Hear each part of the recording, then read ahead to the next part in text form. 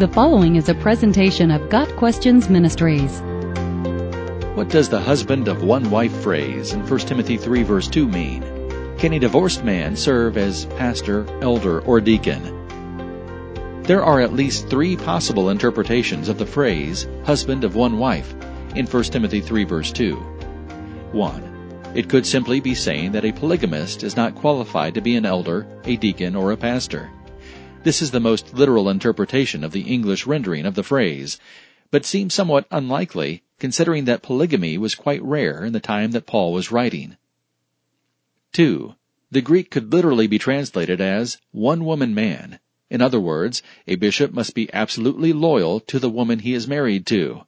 This interpretation acknowledges that the original text focuses not on marital status, but on moral purity. 3. The phrase could also be understood to declare that in order to be an elder or pastor or deacon, a man can only have been married once, other than in the case of a remarried widower. In other words, a pastor cannot be a divorcee. Interpretations 2 and 3 are the most prevalent today. Interpretation 2 seems to be the strongest, primarily because Scripture allows for divorce in exceptional circumstances. It is also important to differentiate a man who was divorced and remarried before he became a Christian from a man who was divorced and remarried after becoming a Christian.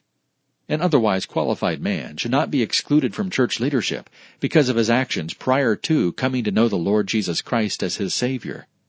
Although 1 Timothy 3 verse 2 does not necessarily exclude a divorced or remarried man from serving as an elder, deacon, or pastor, there are other issues to consider.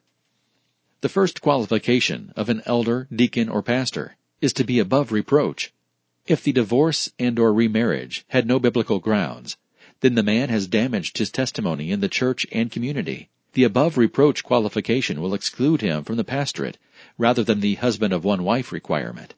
An elder, deacon, or pastor is to be a man whom the church and community can look up to as an example of Christ-likeness and godly leadership. If a past divorce and/or remarriage detracts from this ideal, then he should not serve in the position of elder, deacon, or pastor. It is important to remember that even though a man is disqualified from serving as an elder, deacon, or pastor, he is still a valuable member of the body of Christ. Every Christian possesses spiritual gifts and is called to participate in edifying other believers with those gifts.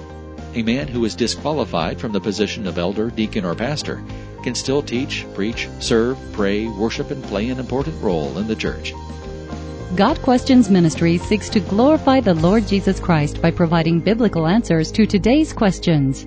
Online at gotquestions.org.